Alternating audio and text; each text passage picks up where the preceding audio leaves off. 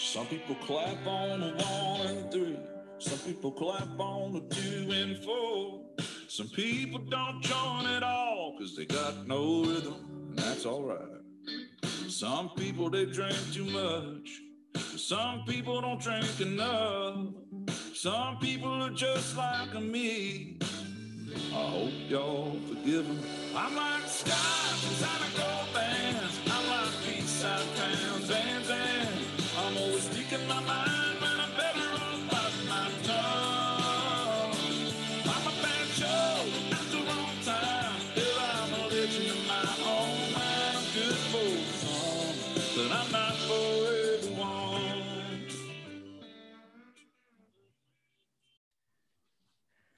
Welcome to another episode of Two Ales and Hockey Tales with Wally.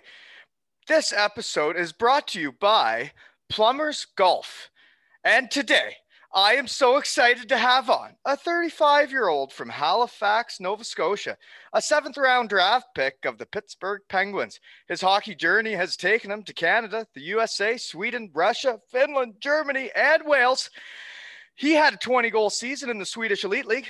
He's also a gold medalist in the Under-18 and World Juniors for Team Canada, an EIHL playoff champion and Finnish League champion, but he's best known around Finland for being able to go 80 kilometers an hour in second gear. Welcome to the podcast, Stephen Dixon. Thanks for having me. Oh, man. Well, it's this is where I get. How are you today, by the way? You doing good? I'm doing good, yeah. Okay, thanks for coming on. So usually I mention how we know each other, and I guess this is a bizarre one, is we've never played together. We both played in Cardiff, but I guess why don't you explain the first time you ever met me? Well, yeah, I think actually, I think the first time I met you, you were naked, Wally, I think. No, if I remember correctly, it's hard to forget. Yeah, no, I was naked. I was spray painted too, but yeah, you were spray painted. You were back for, they had what was it, Wally night they called it. So you were back in town, kind of like what would you call it, like a appreciation night, right? Yeah, I guess so. Yeah. Anyways, yeah, I heard a lot about you. The boys were telling stories. I'm like, oh, this guy must be a beauty, blah, blah, blah. And then you came flying in the room naked, pumped the boys up before a game. And I was just dying laughing. I'm like, oh man, this guy, he's quite a character here. and then somehow you got fully dressed and dropped the ceremonial face-off like under 3 minutes. It was incredible. Yeah, no, it was all planned. It all went according to plan. I had to whip on the dress pants, the jersey they had given me, and I guess the hair was like okay after wearing the Taz head. Yeah, Lordo was like, seriously, Wally, like as soon as I got in the coach's room after, he's like, you got 2 minutes and you're dropping the puck. And I had to run around the bottom of the bowl there. Yeah. And I get out there, and then they have me go to the red carpet, and to see your guys' faces on the blue line that had never met me, I'll never forget. A lot of us didn't know either. We were like, what is going on? This guy's something else. And I think we went for a few beers after the game. I think we went. That's right. Yeah, and we hit Chippy Lane, I believe. Yes. You can't miss that spot, right? You gotta. Why don't you explain to the listeners what Chippy Lane is? So yeah, Chippy Lane. We kind of have a similar thing here. When I was younger, we have Pizza Corner in Halifax, so it was everyone goes to Pizza Corner and gets your late night food. But Chippy Lane it's kind of, I'd say it's more of an alleyway. It looks like late night. During the day, it actually looks pretty good, but yeah, late night it's a whole different world, isn't it? Basically, everybody from the city goes there to get kebabs and whatever, pizza, just late night food. And there's puke everywhere. There's garbage everywhere. Passed out people. Mayhem. Complete mayhem. That's the first time I was there, because I was comparing it to Pizza Corner here in Halifax, and it's all young people there, Pizza Corner. But Chippy Lane, I mean, it's, people our parents' age, people, all different ages, and it's like, wow, this is crazy. You know, it's funny. Oh yeah, man, they could get absolutely totaled in Wales. It's a fun culture. It is, and I guess I would say it's somewhat of a link. Actually, is that we both got our MBAs in Cardiff. So congratulations on doing that. Because you went to the Met, eh? Were you at the Met too? Oh yeah, it was the first year of the Met. Okay, yeah. Great spot. My buddy Stu McRae was at Cardiff University before.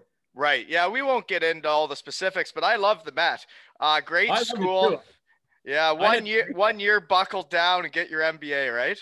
It was it was hard, but I'm glad I did it. But we had a good crew I went to school with too, so it was we had a lot of fun going out there. It's pretty, you're a lot older than everybody else too. It's kind of a weird feeling, but yeah, I loved it. I would do that every year, to be honest. Just it gets you away from, sometimes you practice, you go home, you whatever, especially if you're by yourself, right? So that kind of was your entertainment as well. I had a lot of fun, met a lot of good people. So did I. I actually had Kumar on episode 10 from India on the pod, from Cardiff Metropolitan University.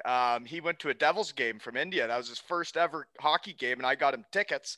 And we told that story. But anyways, that was after a couple ales. That was the first time I'd ever done a podcast. It was pretty rough. But okay. My buddy from Kuwait too. We got him tickets. They're like, this is amazing. Yeah, no, it is a cool experience. And you're right, though. It keeps a hockey player moving during the year, right? Like instead of going home and hitting Netflix and putting the feet up, it keeps you moving and it gets you prepared for like the real world. But you got too long of a story to get into all this school stuff. But at the start of the episode, I did mention that this episode has a sponsor, ladies and gentlemen, and it's Plumbers Golf. So here we go. The newest lifestyle brand for the social golfer is best known for their slogan, Chip, Putt, Chirp. Branded for the social, scrappy, good time golfer. They love ales and hockey tales. Even this week's guest with the second best backhand on the East Coast, he rocks their gear. All listeners of the podcast will have access to the promo code 2ales20.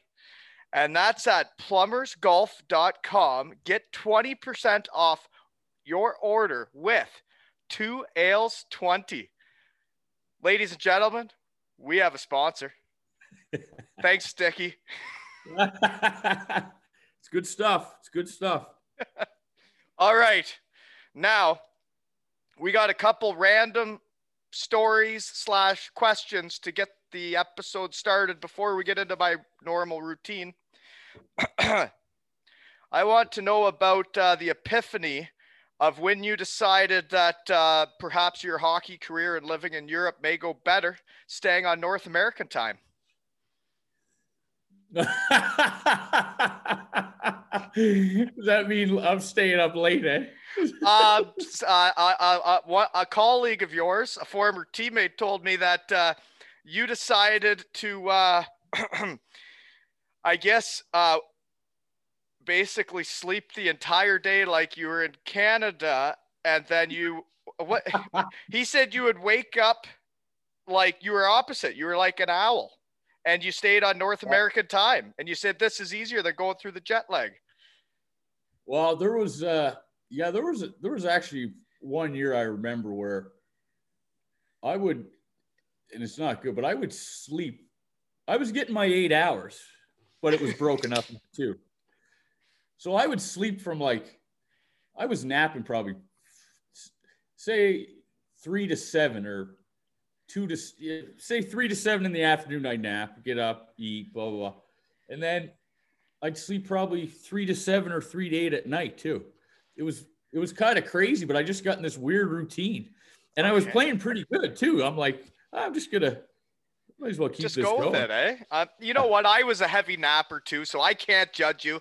Until I had kids, I excelled at napping. That MBA really, that year really jammed me up with children and an MBA. I tell you, naps were over forever. Yeah, it's funny.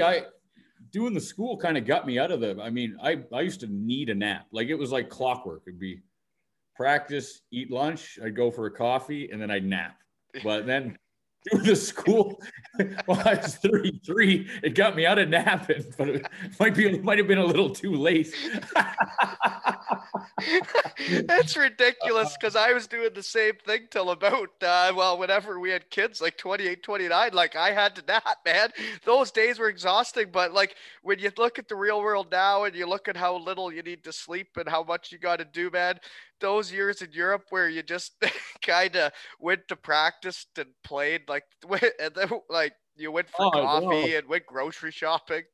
I didn't realize till, this year, not playing, how like fun it is. You know what I mean? Like you're just so used to it. You just, every year you just do it. You think that's kind of normal. And then you realize like how much you miss it. It's great time, good, great opportunity to have, do that stuff. So yeah, I totally agree. Okay. Another random question is, cause I'm a bit into food. This one kind of threw me off, is, if you would go to, say, like an Italian restaurant and they give you the nice bread, and they give you like the olive oil, balsamic, little salt and pepper.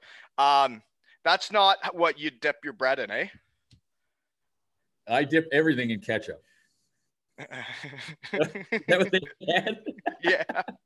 So you do that at an Italian restaurant, you'd say, I just heard it's always a blob of ketchup. With just about everything, yeah. With just about everything. There's only, there's certain. So maybe that's going with napping. You're still just a child, eh? Well, basically, yeah, basically. But I mean, I wouldn't put it on like fruit or a salad. But I mean, there's a lot of things where, I mean, I kind of need ketchup, and you need ketchup, eh? That's just sugar and like, okay, go ahead. Sorry, I'm into cooking, and like I went over to Europe and got into cooking, and you go over and are dipping nice bread and ketchup. Come on, man. No, I mean, I wouldn't specifically ask for the ketchup just to dip it in bread, but if I had ketchup there, I would. But if there was a bottle of Heinz 57 sitting around, that thing's gonna get ruined, eh? But I guess my old man, when he was growing up too, he loved ketchup too. So maybe it's hereditary. Okay, now last random question here, and then you can guess who my source is. Because this is the same guy that told me that you love second gear as your favorite gear. You loved rolling stops. Hey, you couldn't come to a full stop. You had to keep her rolling. And the one trip he was with the car sounded like it was shaking. And he says, "Man, this car doesn't sound right." And you were hitting about 80 kilometers in second gear. But the story is, you had a Russian credit card or debit card in Finland, and you guys had hit the bars, and you'd have no idea if there was money left in the account or if there's anything left in it. And every time you decide to try and swipe it, if it worked, you guys would have a good celebration and have a great night. Oh, yeah, that's true. I couldn't get the online banking. I couldn't figure it out. Well, I don't even know if there was online banking. Nothing. Probably wasn't in English, but yeah, that's true. That's I'm guessing that's Caldwell, is it? It's either Caldwell or Lee. Is it? Caldy, yeah. Caldy, yeah. I tracked him down. Yeah, we had a lot of fun in those 2 years in Finland. I spent 2 years in this place, Pori, where I played with Caldy, and man, we had a lot of fun. We had a great group of import guys, and it was like. Did you guys win it there? Yeah, they won it my second year, but I left at the transfer deadline and went to Russia. And then okay, so they won it without you. When I left, I think they were out of a playoff spot. I left. I don't know if they lost the game after, ended up winning the championship. But I was happy for it. It was it's a great hockey town there. But yeah, me and Caldsy, we used to. Some of the stuff we'd get into. I mean, there was a little airport there too. You could fly to Stockholm for like $30. You'd be there in like a half hour or something. So it was just some of the stuff we did. We had a lot of fun. Yeah, he mentioned something about you had an old pair of shoes, and Do you know what that story is about? I don't know. Okay. Either way, he just said someone had gotten a really nice present, brand new shoes, and you bought them off of him and gave him your old shoes in the box in Finland at a bar. I don't remember that one. Well, you know what? Maybe he has a really good memory. This guy, I randomly got a hold of him because I used to. Actually our buddy Leezy. I think I actually remember that story, but it wasn't me. It was another guy. Okay, well, I'll go with that. Randomly though, like I hadn't talked to Caldy since I played with him in Syracuse, like my rookie year, and I emailed him just about coming on the pod, and then I was going through your Finland years, and I saw him on the roster, and I thought, I better ask him about this guy, this character. Okay, Caldy's a real good guy, awesome guy. Okay, so minor hockey to the Cape Breton Screaming Eagles. Give me a rundown. Yeah, so I grew up playing here in Halifax for the Halifax Hawks growing up, and then I played midget AAA for the Halifax McDonald's. Then I got, which was great. It was just right up the street actually from my parents, so I could walk to the rink. That was nice. Yeah, and then I got drafted to Cape Breton, and yeah, I spent four awesome years in Cape Breton, which is it's a fun city. It was still in Nova Scotia for me, which was nice, and being able to, I think my parents were happy because I stayed in the same like high school and education system. Did you really? So, like it's all right there.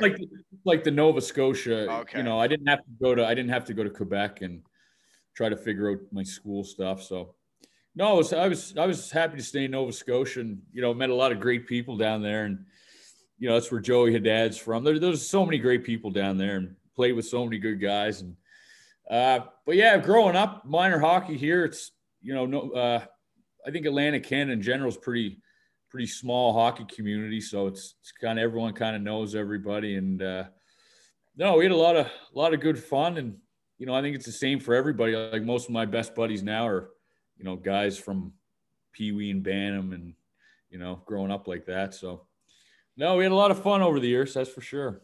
Yeah, your hockey buddies seem to be your best buddies. There's no doubt about that. Yeah.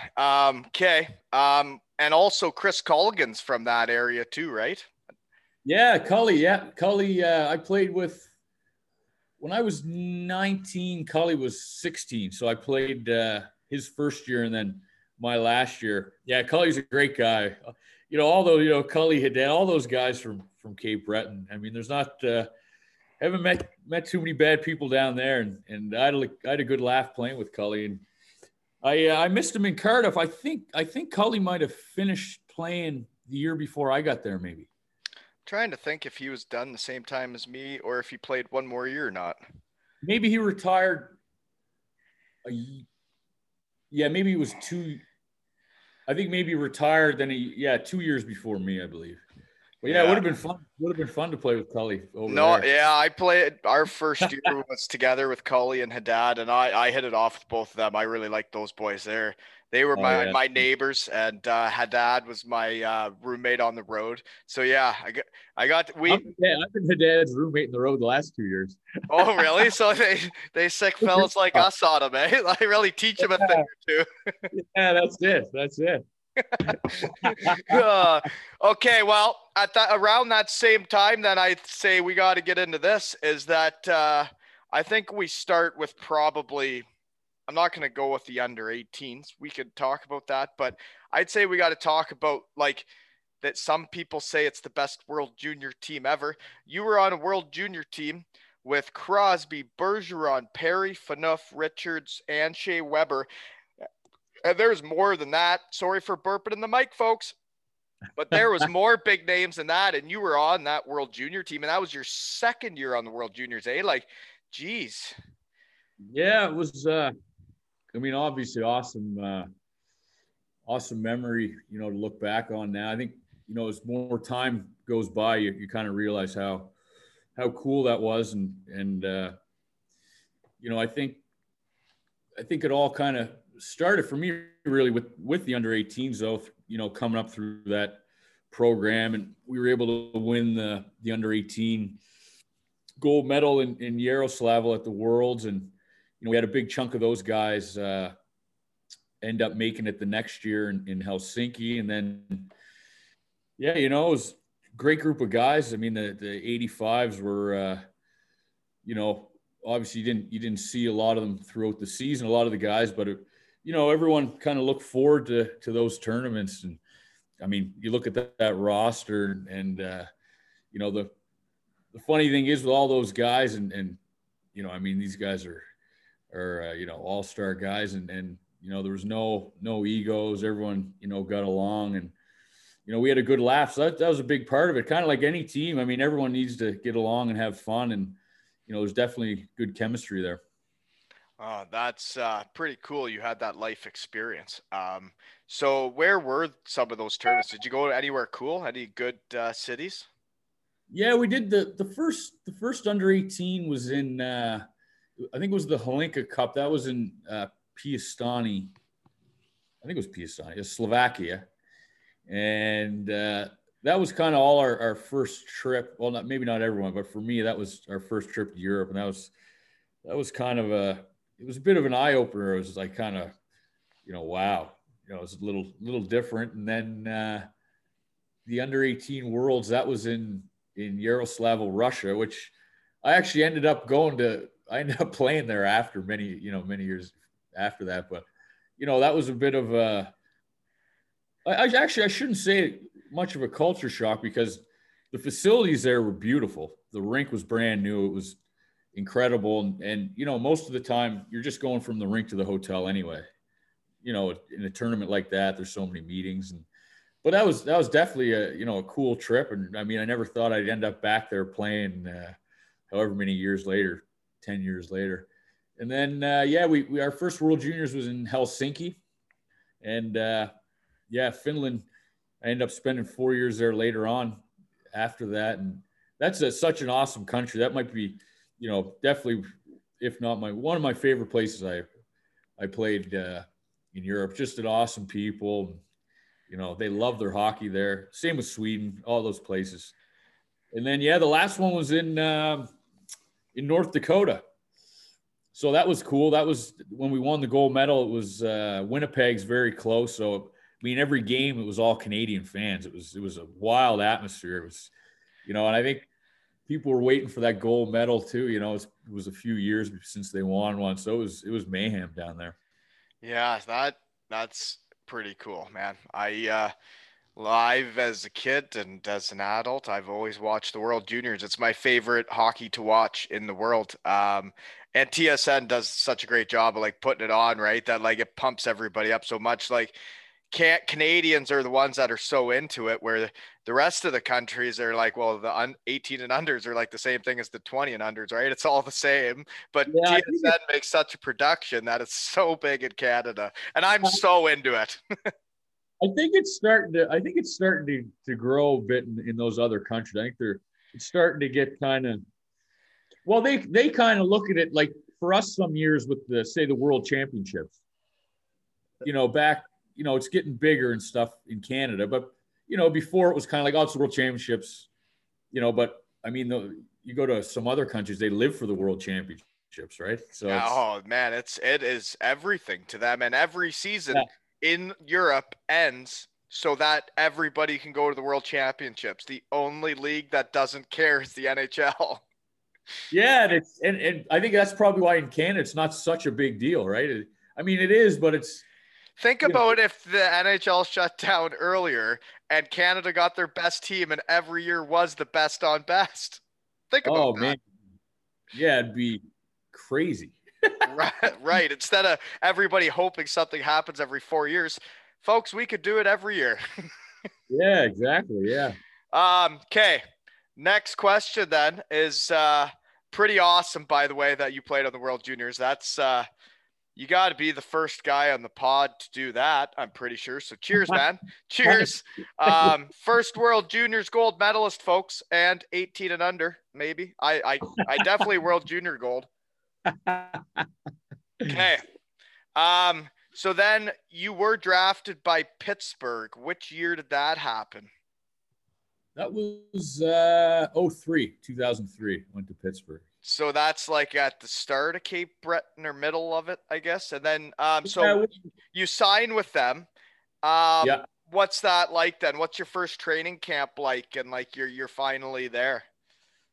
Well, yeah, it was. I mean, we always had like rookie camps, and then you go down.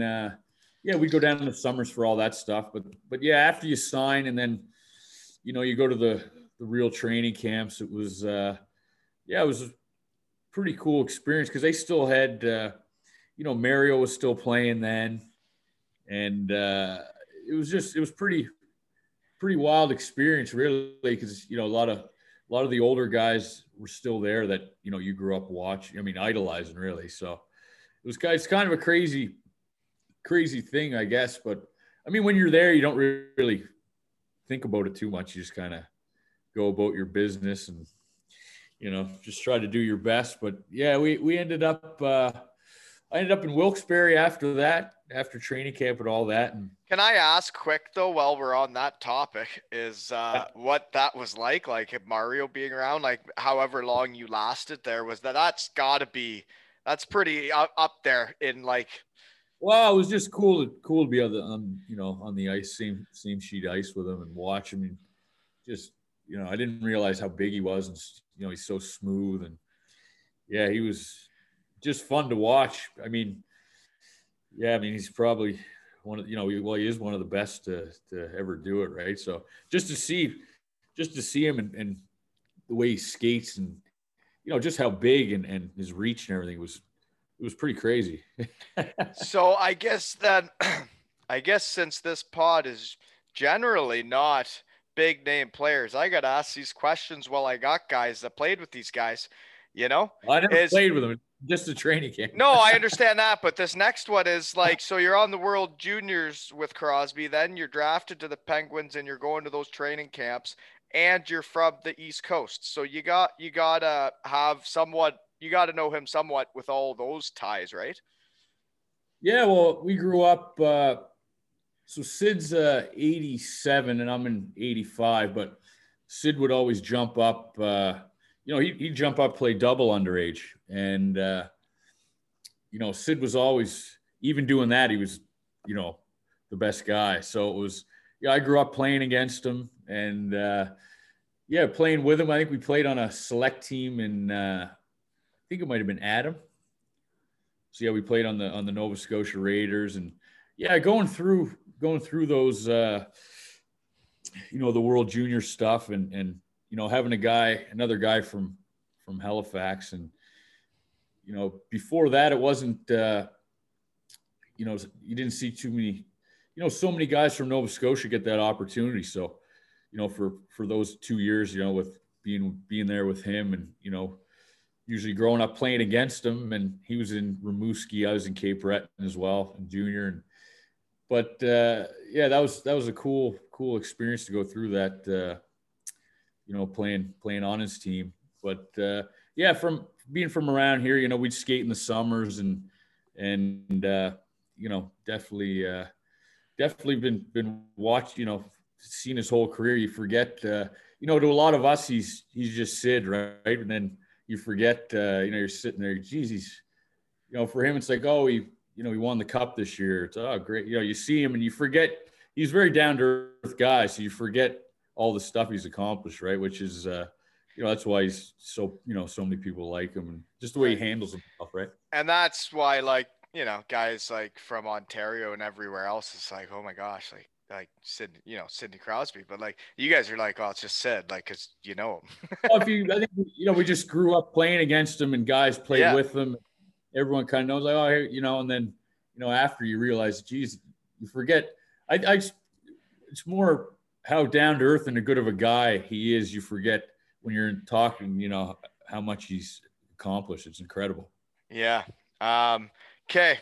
Well, you're in the minors with the Pens organization, because I think you got so much going on here. We're going to keep it Cole's notes for some of this stuff. Is the Penguins minor league days. Did you ever feel like you were close to a call up? Because I've seen the type of player you are. I watched the match on Wally night, which, by the way, I think you scored a goal, and there's a picture of you like celebrating, and I'm topless in the crowd in the background. It's quite the photo, actually. Now that you're on the podcast, I've seen that photo. But for you to get 40 something points in the AHL, I don't think you're really necessarily like whatever you want to call it. You're more like maybe in front of the net, tough. Maybe you could shut down top lines. I don't think you're really there to be a point a game guy or anything, but you had over 40 points a game, or what did I just say? 40 points that season in an 8.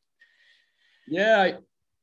My second year, my 2 years in Wilkes-Barre, I was more of a defensive role. So I was, checking line center. I don't think I played any power play either year. I don't even know if I played a shift. So it was more definitely in that role, killing penalties and, shutting the other team's top line down. And no, to be honest, in Wilkes-Barre, we had a kind of a group of young guys, and I'm not sure any of us really got a sniff then. There was a lot of the older guys, but our group that we came in with, I don't think anyone got a call those 2 years. Maybe I'm mistaken, but no, to be honest, I didn't really, what it's like when they call a guy up. The odd time they'll call up a checking line if they need a checking line, but most of the time it's the guy who's getting the points is going to go up anyway. You know what I mean? Like even if they're whatever role, even if they need a fourth line winger. Yeah, no. Sometimes you're going to. I think it's got to make more sense now what they do, right? But who knows? Because I like nowadays though, it's like if you're a top scorer in the AHL it's all very bizarre how they make some of the decisions in the AHL and the NHL of who goes up. But go ahead. Yeah, but no, I just didn't. We had a lot of good players there too, and like I said, I wasn't, I wasn't really on the offensive side of things, so I didn't really. I would have liked to get called up, but I didn't see, most of the young guys weren't going up to I shouldn't say the young guys because everyone was pretty young, but like that crew that I came up with. So I never really felt that I was too close there. But okay.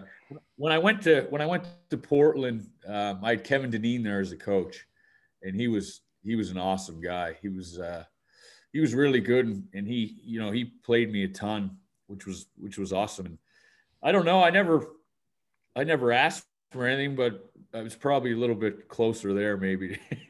But who knows? Because that's happen. With Anaheim. It happened in both places, so Is that with Anaheim? That was Anaheim's team, yeah. So is that the same time, like say Joe Motzko and Mark Harding get traded there? No, I think that would have been after them. Okay. Yeah. Maybe a year or two after they were there. Okay, because that's when they got traded when I was in Syracuse. I was just trying to figure out where our I remember that. So I think I would have been the year. I believe the year. My first year was 2006. It's the year they won it, right? Yeah, so I would have been the year. I believe the year after. Yeah, I came in the year after. Yeah. Okay, so so that's the end of your entry level, they call it in the business. But anyways, I got one more question, I think, because, we talked about Crosby and Mario. Well, we're there in the same organization. There's a lot of famous people, I guess.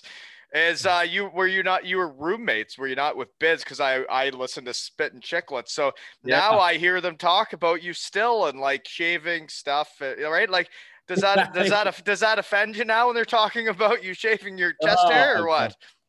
No, geez, we had a lot of characters in Wilkes-Barre my 2 years there, like just a hilarious crew. And we lived my first year. It was me, Bissonnette, and Carcillo.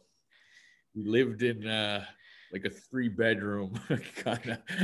It was a pretty small place, but it was kind of one of those things where it's like you're 20 years old and they're dipping ketchup on everything. Yeah, exactly. But no, it's like, here's your whatever, you're gonna be here. You guys go find a host. You're like, oh my gosh, you're looking around. Anyways, we ended up basically, I mean, I'm not going to, it was kind of in a rough area of town. We didn't know any better. Anyways, we ended up in this 3-bedroom apartment, but we had so much fun. We had a lot of laughs and, maybe too much fun.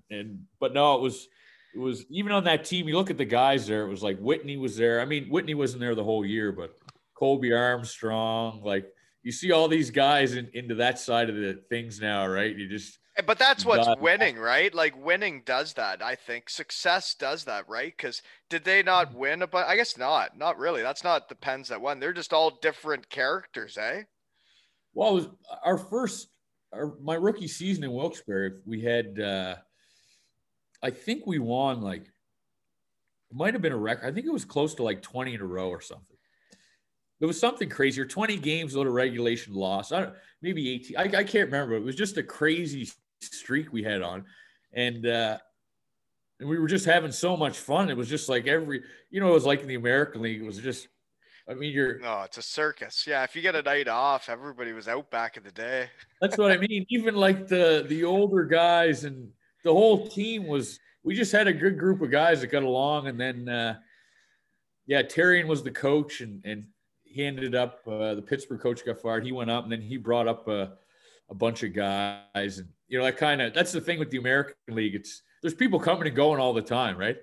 Oh, yeah. It's not a team. Well, I mean, there's the staples, but it's not a team, man. You're not a team. Oh, but it was like that first, 20 or whatever games it was pretty tight group. And then it was kind of after that, and people are coming and going all the time. Then you kind of realize, like, oh, this is kind of what it's all, this is how it's going to be, right? And that's what I noticed when I went to Europe. What I really like, actually, was it's kind of like, okay, here's your team, let's 100% come together. Yeah, like we're going to build a good culture here. Like there's no tryouts. There's no, there's healthy competition, but there's no you're not fighting for, I don't know, you're not. No, you're right. It's a team. Like you're the team, and you're gonna have internal competition on who's the top dog, who's gonna be the whipping boy, who's gonna get some PK time, who's gonna get the last minute when you're down a goal, who's gonna get it when you're up a goal. All of that's good, but you're a team, and you practice. It's not like, oh, the college season ended. Look at the 5 new boys getting changed in the shower. That was me. That was me. Yeah, that must have been a weird feeling, eh? Well, and you said you were at rookie camps and all that coming up. I had never been to a rookie camp. I had never been talked to by an NHL team. And then all of a sudden I was in an NHL training camp. But I left Western Michigan. I had never been around NHL pro at all. And then I'd go out for a warm up and the jersey's not there and you're just not playing. But then they're telling you to literally sit on a chair in the shower to get changed for practice. And you're like, I'm really not feeling like much part of the team here. Yeah. It's such a weird dynamic, I guess, when all that stuff, especially when the college guy comes in. Okay, so Europe's way better. So let's get into that, because you did make that decision, though. After your entry level, you make the decision to go to, I believe it was the Swedish Elite League, which is, in my opinion, I'd be making that decision too. That sounds like way more fun than the AHL. But what was Sweden like? Sweden was awesome. Yeah, I love playing in Sweden. Brynäs was the first team I went to for 2 years there, and they were, at the time I was the only import guy, so I didn't know what to expect. And it was kind of because I got qualified by Anaheim, it was kind of like an off the whim type of thing. And I just got the call, my agent called about Sweden, and I was just kind of like, you know what? Yeah, okay. And then all of a sudden, this was into August. So it wasn't like I had it planned all summer. So it was into August. So I'm walking into they're already kind of in the flow of training camp as well. And they're intense. Yeah. Yeah. So I don't think I would have went to rookie camp. So if I signed back, I was going to go to main camp. So I'm looking, getting ready for probably another month and a half or something. And then it's I'm on a plane going to Sweden. And I'll never forget when I got there, the shape of these guys. it was insane. They were doing the Cooper's test. I think it was like 7.5 laps. I can't remember. And I remember my trainer was telling me like, or a trainer here was like, yeah, you know what? If you can get like, geez, if you get like 13, 14, I don't know, I forget what it was, 13, you'll be fine. And one guy got over 12 minutes. Like these guys were like, I went down, it was good. I flew in that morning and the GM was like, oh, you just flew all day. We're not going to make you run. We don't want to, you were sitting in the plane. I saw you. Just come down and watch the guys. I sat there. I was watching these guys. I was like, oh my God. Like their off ice training at the time was crazy. Like there was, here it was like lift weights, ride the bikes. There they were doing a lot of running, I guess, because these guys were like hyenas. I was like, oh my God, thank God I did not have to do this test, because I would have been like, I didn't train to do this test, so it would have been ugly. But no, I just remember getting there, and I mean, these guys treated me so good. Like I said, I was the only import guy, and I was still 20, 23, 24, so still fairly young, right? And they took great care of me. There's, a few older guys there. Andreas Dackel used to play for the Sens there. They're in their probably late 30s at the time. And, just watching those guys every day. He had a pretty successful NHL career.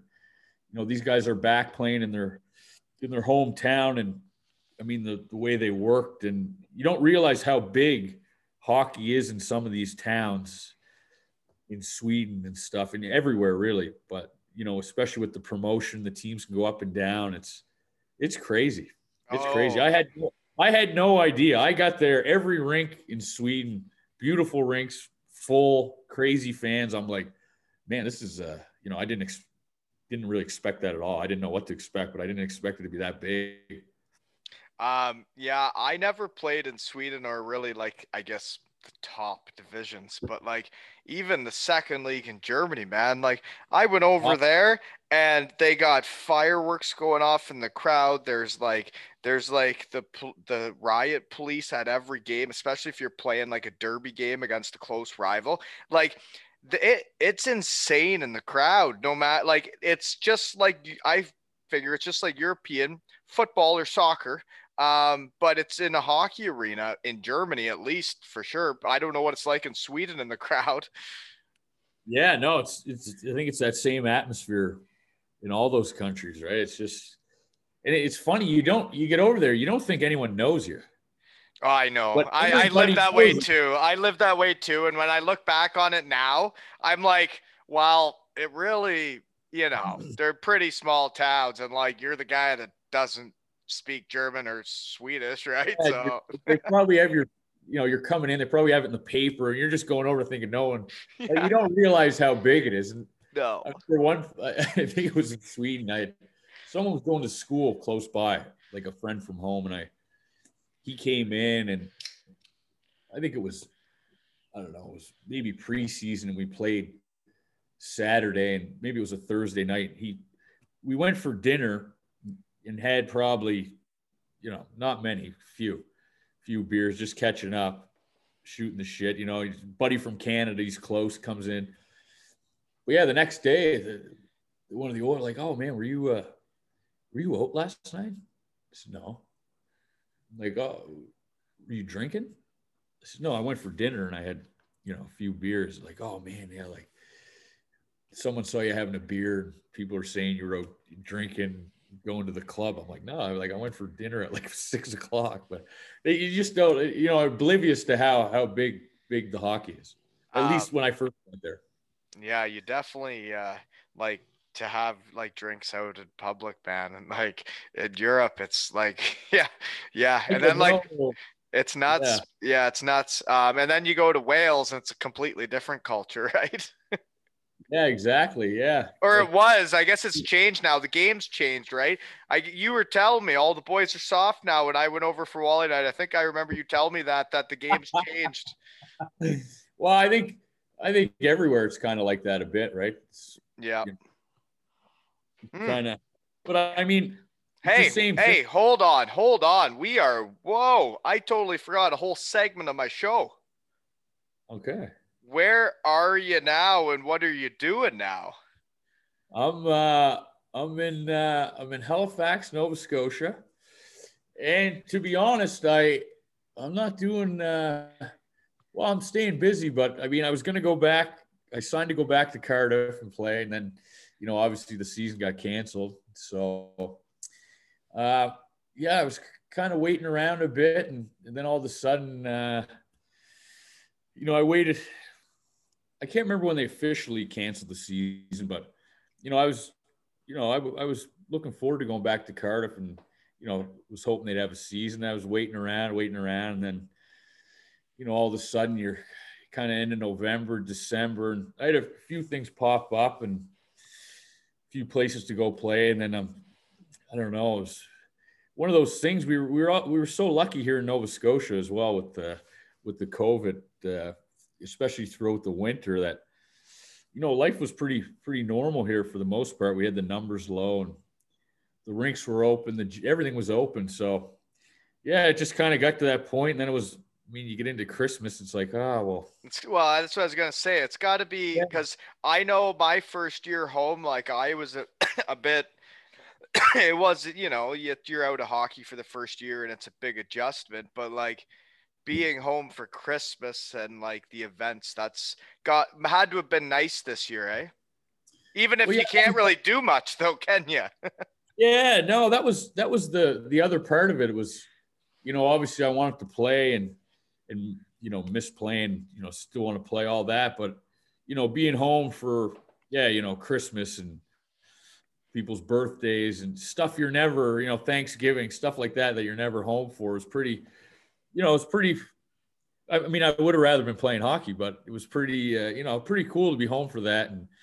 And I mean, really move away. I think I moved away when I was 16 to go play. I'm 35 now. It's like, this is my first Christmas home in, almost 20 years. So it's kind of a weird feeling, but at the same time, I just kind of looked at it as a positive and, enjoy time with friends and family that, you don't really get to that often, right? Yeah, no, I agree. And I like your outlook on it, because I know it's hard on a lot of guys, and you can either look at it one way or the other way. And that sounds like a good way of looking at it, because it's been tough for everybody, but yeah. So yeah, you can't do much, it's just roll with the punches. Okay. So back on track now. We were in Breenus. Now you go there for 2 years, and I think we had talked about it. So now you make the decision to go to Amur Khabarovsk. Oh, that was good. Not bad, eh? Yeah. So yeah, it was. I ended up going over to Russia in the KHL there and that kind of happened. I was actually kind of wanted to go back and play in North America, actually, after those couple years in Sweden. And you had good years, eh? Like you had a 20-goal year in the Swedish Elite League. That's why I actually had that. I don't know if it's on my notes, but it was in my brain, was that you had to have had a bigger decision there, whether or not maybe you're going back on like a two-way with a big AHL deal or like just a big Russian deal, right? Yeah, there was some talk yet about going back, and I mean, it was just kind of back and forth a bit, but at the same time, I mean, the Russian Russian camps and everything, and their season starts early, right? So you got to make those decisions early, don't you? I had to make that decision. I was just kind of humming it. There was talk over here, obviously, but not. You didn't have a talk, right? Yeah, talk, and maybe something would have got done, but when the Russians are calling, they want to know. So I just kind of, the one good thing with a guy, David Ling from Out East here, he's a good fella. He was the captain of the team over there. So that was, going over and having another Maritimer there was, definitely was kind of a big drawing point and a lot easier transition for me. But I went over there, and it was, it was, this is a great city, crazy hockey fans there too. It was, the team there always is not very good. Like maybe they've won the playoffs once in the history of the team, but they the fans are crazy hockey fans. You would never guess it. But I mean, the flights were, I didn't really, I looked at the maps and, oh, it's pretty far. It looks like it's pretty far away. Man, you get over there, the flight to Moscow was like 7-8 hours or something. I think it was the same distance from Halifax to Moscow than Moscow to this place. So really, it was over like 6,000 kilometers or something. It was crazy. So there's some hour changes involved there, eh? Yeah, there was like 7 time zones. I think he flew over, going back and forth. And this is before the next time I went back, they had the league. You play 4 games at home, 4 away. So it'd be like every second day. Then you'd have a couple days off. Then you'd hit the road. And like teams kind of traveled in groups kind of. The schedule there's good now. But this was before that. So it'd be like, you could fly in, play maybe like 1 game in Moscow, 1 or 2, and then you're going everywhere. You were just jet lagged the whole season. You were just, it was pretty weird feeling. But hockey wise, and I mean, I had a lot of fun there. We had, same thing. We had great imports: Brett Skinner, Jan Denis, Linger. Like we had a great time, but it's definitely challenging. By the end of the year, you're pretty worn down. So you have to live in like the Baza or whatever it's called, right? Baza. So that's like, it's like a kind of like a hotel, kind of like a barracks type thing, right? Yeah. So there's the one we had there was pretty nice. It was like a nice hotel, but I've heard some of them are like basically like the army type of things, but this one there, the guys thought I was crazy. My buddy Skinner, I'd be like, man, I love the Baza. Like, what do you mean? I love hotel rooms. You go in there, you relax, you get room service. Oh, it's great. He's like, yeah, you're crazy, man. I didn't mind. Like, that's why I actually didn't mind Russia at all. Like I had, I didn't do bad over there. Like I don't know, just kind of rolled with everything where, like some people hated that thing. You had to stay at the hotel the night before. I kind of liked it. Some people can. I think there's some people though that can roll with the punches better than others. You know what I mean? Could be it. Yeah. I think there's just but like it's not for everyone. Like the song I always play at the start of an episode. I'm not for everyone. The Baza's not for everyone, or the Baza or whatever the hell it's called. Right? It's not for everyone. Yeah, no, but I think there are a lot of teams. I shouldn't say that, but I know when I went to Yaroslavl, they were starting to get away from it a bit, and in Ugra they were getting away from it a bit. But is that right? Sure. Eh? Okay. I'm not sure what it is now. But okay, so you didn't mind that season. You mentioned a few of the guys that were there. So then. I guess the other guys we've had on were from a different team and they had like a mob boss. You don't have any like cool stories about like being run by the mob, because you're probably not run by the mob because you're not making the playoffs, right? Yeah, they were probably in what was it, Vitas, wasn't it? Yeah, Chekhov. Yeah, Chekhov, Vitas, yeah. I've heard some stories about there. I think my buddy Walser or Derek Walser was there as well. But no, I don't. I think our team out there, to be honest, I never really saw any of that, like the mob stuff at all. To be honest, like I never. Did you have a translator that drove you around and all that? Yeah, we had 2 of them in Khabarovsk. Sabres, we used to call another guy Arkady. Then we had one in Yaroslavl. And then I'm trying to think in Ugra, we had the assistant coach was.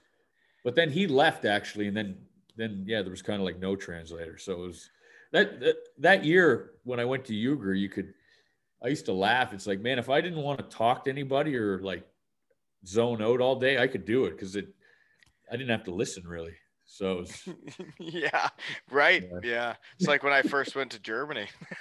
When I first went to Germany, the coach didn't say anything in English. Everything was in German, and I didn't know any German. So I just sat there, and I was like, "So what now?" And they'd be like, Go in the back of the line and watch. "Yeah." And then in the games, I'm like, "Do I need to know something?" They'd be like, "Nope, just go play." Okay, next question. So you go for, well, you said some of the names. So you were at Brinas, and then you're at Amur Khabarovsk. Now you're going to Asat, Finland. Yeah, that's agreed with Caldy there in Finland. Is he in Asat, or is he in? He's in both. He was in Asat.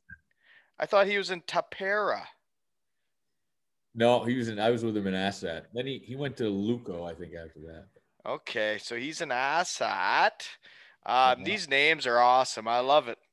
So you're there for Finland in 2 years, and my notes here, my research team, all I have a dash is it says big years points. So it sounds like you did good.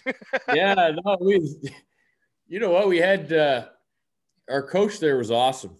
He Kari Kivi was the name, and he we had a really good power play. And I ended up clicking pretty good with this Slovakian guy, Thomas Zaborski, and I was playing centers with him, and we had some really good wingers, Savanine and Radek Smolnak. We had, and then anyways, we had a great power play both years I was there. It seemed like we just clicked pretty good. Like our power play was off the charts, and we were all putting up pretty big numbers, which was good. I mean, a lot of us ended up, getting back over to Russia after those 2 seasons there in Asat. So it was just a great hockey town, and like I said, we had a real good group of import guys with Caldwell, Mark Lee, Etman, Heshka, Sean Heshka. So we had a lot of fun.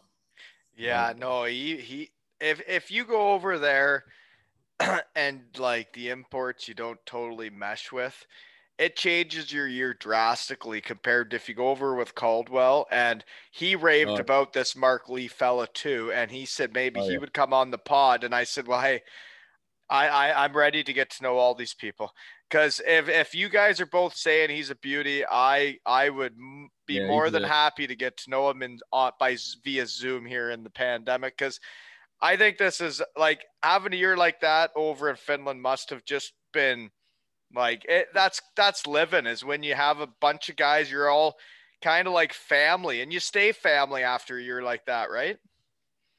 Oh yeah, and even both years I remember my parents would come over, and we'd have there was a lot of the imports on the other teams we were all buddies with too. Tyler Redenbach, there was a whole crew of them. So my parents would always come over for Christmas, and every Christmas we'd have the Christmas party for all the imports. So it would be everyone, Skinner, the guy I was talking before. But anyways, a bunch of guys, the guys we knew, they'd all, drive up to Asat, their Pori, it's called. And we'd have this this massive Christmas bash, or just fun being, with your buddies like that in a different country with a different culture. I don't know. It was just a lot of fun. I know. Like for me, and when you're having success too, right? But like, anyways, so you go from now you were in Asat with Caldy, is that right? Yeah. Asat. So that you did 2 years there and you did really well. So now you're going to Lokomotiv Yaroslavl and Yugra Conti Mansk. Yeah, that's what Elite Prospects told me, man. So that's back to Russia. So what's that like what's that, 2 years there? Yeah, so I finished the year there in Yaroslavl. And was Mark Flood with you in yeah, absolutely. And before we get to that, because I believe he may be a Maritimer too, this episode is brought to you by Plumbers Golf. www.plumbersgolf.com. Put in your code 2ALES20 for 20% off your next order.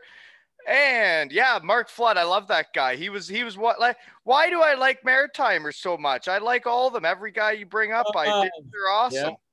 Good guys out here. Yeah, Flutter was in Syracuse and Dayton kind of right when I was breaking in, but then he got traded and we were only in a hotel together for about a month, but yeah, like we hit it off. I really enjoyed his company. Oh yeah, he was great. So he was in Yaroslavl when I went there. We had an American coach, Tom Rowe. But yeah, that was pretty cool. I got to, that was the team that had the terrible the plane crash there, and so they ended up they sat out for a year, and then this was kind of their first year back. That's when you and Flutter are there? Yeah. So it was and Tom Rowe was the coach from American coach. And yeah, he was a great guy. Curtis Sanford, Nicholas Hagman. There's Cronwall. There's a lot of really good guys there. And but yeah, it was pretty cool to just just having the hockey back and seeing how much it meant to that that city. And it was obviously pretty sad as well, right, with what happened. But yeah, we ended up losing the first round though, and I ended up going. I think they had an option, they had an option to bring me back the next year. So, luckily they signed me back for another year, and I went back, and yeah, it was we started off slow, and the coach got fired about 3 games in, and that was kind of the end of me as well. Really, it was about it was healthy to a few games, and then as soon as the new coach comes in, then fourth line. Yeah. So the new coach Canadian? No. He was a Russian guy, but no, it wasn't even that. It was just there's a lot of pressure to win over there. It's and if you have a bad game or a couple bad games, it's you could be out. Like they they hire and fire pretty quick. So it was pretty quick transition. And then obviously I wasn't fitting in the plans, and so then I went to ended up going to Ugra. And yeah, this was a weird little, I shouldn't say weird, it was actually a really nice city, but it was in the middle of Siberia. And but same thing, they had great facilities. It wasn't a big city at all. It was more of a town, but it was had a nice apartment, nice rink. Everything was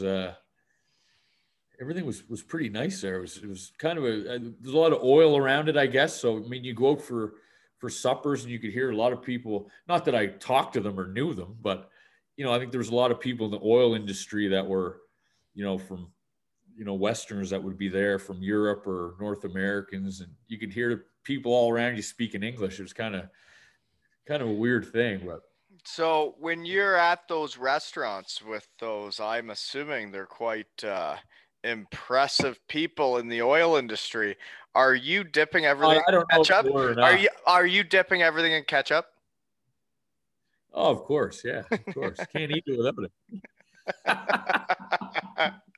I love it. That's fantastic. You like the ketchup? No, I'm into food, and I just can't imagine. I can't. Sorry. You don't ketchup on much? I try not to. If I do, I put in sriracha with it and stir it up to make spicy ketchup. I can't just do it plain. Fancy ketchup. I guess so. I don't know. I can't just do it, man. That's wrong. So any other good Russian stories? So like, as far as like getting paid and getting your money out of there, like you were probably not at the start when I heard some real crazy stories that I don't really have on the pod yet, but you were probably at the point now where guys are usually getting their money. Is that right? Yeah, I think like talking from some like buddies that were playing there for a long time. I think it was, when they went from the used to be the Russian Super League. And yeah, you hear some crazy stories from there. But I think when they went to the KHL, and this, I mean, I think they tried to, and I think now it's pretty, it's good, but they wanted to clean it up and make sure, guys are, getting their money and stuff. But I mean, I never saw the paper, you hear the stories about the paper bags and the all cash, but no, I was always, we always had our same as you get paid in Cardiff or anywhere else, right? Is you have your bank account and it gets put in there. So I never saw any of that. I mean, I would find that very entertaining though. Like I would mind, I would have liked to have been around for that, that type of stuff. Yeah, it sounds exciting, right?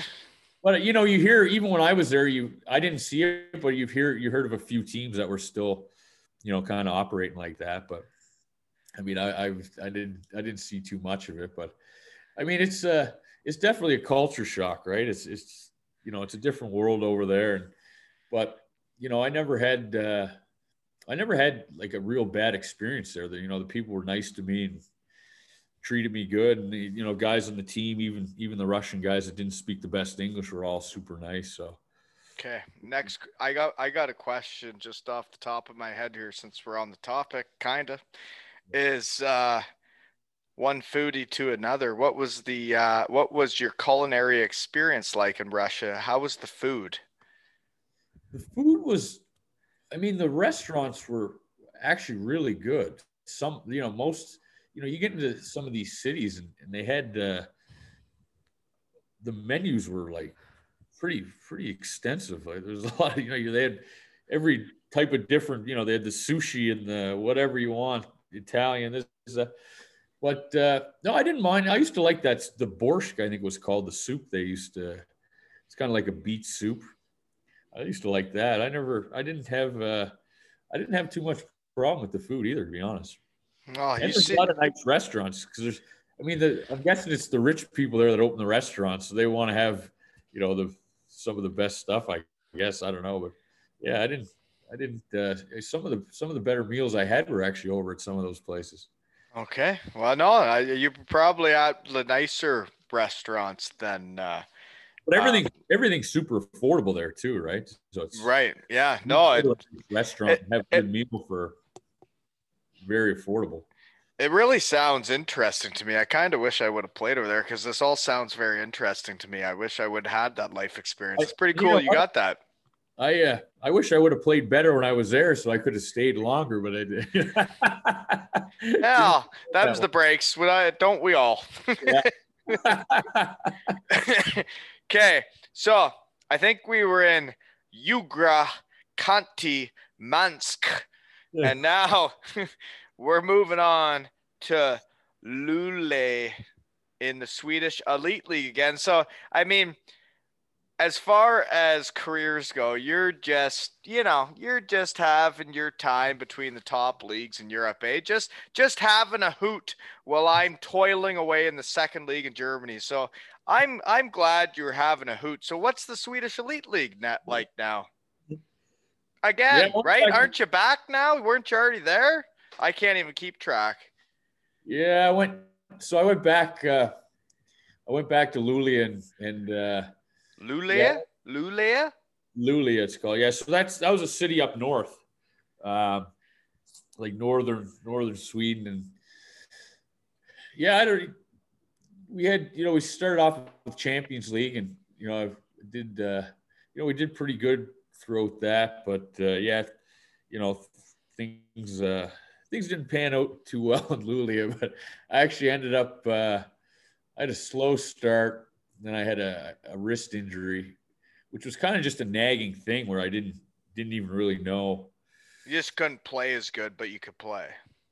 No, but and I tried, but it was more like just a tendon thing. So I missed a bit of time, dealing with that. And it's one of those things, it's like when I feel like, being there, it's when the hockey's going good, it's like, oh, this is a great place. Everything's going good. I mean, when the hockey's not going good, then you're hurt, and then you're there, you're like, oh, this is not going good. So, you kind of get to a point. The team was we were kind of underachieving, I think. And we ended up just, I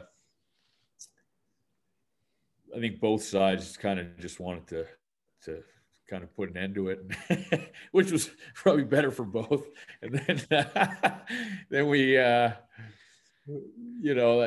was lucky enough. I got picked up by, I was happy to go to Tappara, which was, it's a great city in Finland. I was super happy to go there. It's called Tampere. The team's Tappara, kind of like a tongue twister, but yeah, I was gonna say Tappara is what I wrote down. Yeah, Tappara is the team, Tampere is the city, so it's kind of strange. So I was lucky because I was on a 2-year deal, so I was really lucky that not lucky, but like happy that Tappara picked up the rest of the deal because it would have been a long 2 years in Luleå the way things were going. I don't think wasn't going so well. But that being said, we had great guys there. These Abbott twins were there. They're actually the coaching in another team now, Rogla. I think one's coach, one's the president. Are you serious? Yeah, they got. So do you know what they are to me?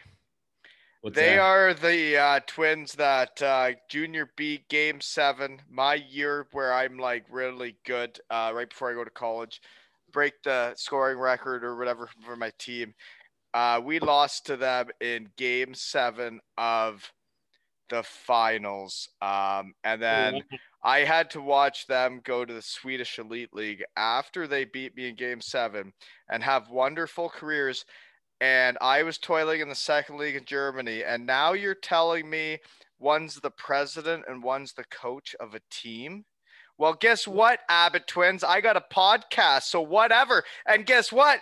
It's sponsored by plumbersgolf.com. And you can get 20% off your next order with the code 2ALES20. So, Abbott twins, guess who won? Wally. Right? Go ahead. Sorry, Abbott twins. Yeah, sure. Go ahead. Talk about them. No, I was just saying they were. Yeah, good guys. Great. Work hard. Love the game. Okay, so you were in where? Tappara. Yeah, so that was an awesome city. That was we don't talk about Luleå ever again.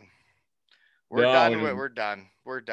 Sutherland Cup should have been mine. No, I'm just kidding. I got a podcast. I'm happy. I'm just kidding, Abbott twins. You guys are fine. Yeah, I didn't do too well up there either, so I'm trying to forget about it too. But then going to Finland was Tappara was. I mean, hockey wise, I didn't actually put up too many numbers, but we were able to win a championship, and I actually had a group. When I was in Pori, I used to nights off. I'd always go up to Tampere, and I got to meet through a bunch of mutual friends. I had a lot of friends in the city outside of hockey.